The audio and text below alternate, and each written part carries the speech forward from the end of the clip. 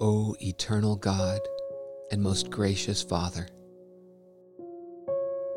I, your unworthy servant, do cast down myself at the footstool of your grace, acknowledging that I have inherited the corruption of my father, and in thought, word, and deed have transgressed all your holy commandments.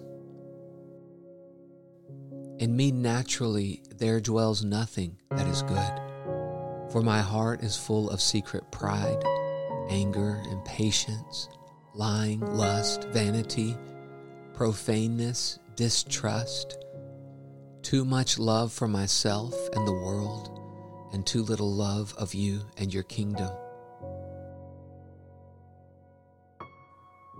If you should enter into judgment with me and search out my natural corruption and observe all the cursed fruits and effects that I have derived from it, Satan might justly challenge me for his own, and I could not expect anything from you but your wrath and condemnation, which I have long ago deserved.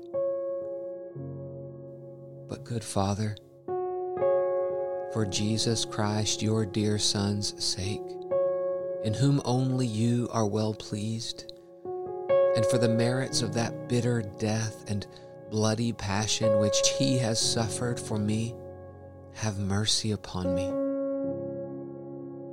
Pardon and forgive all my sins, and free me from the shame and confusion which is due to me for them. Amen. Louis Bailey.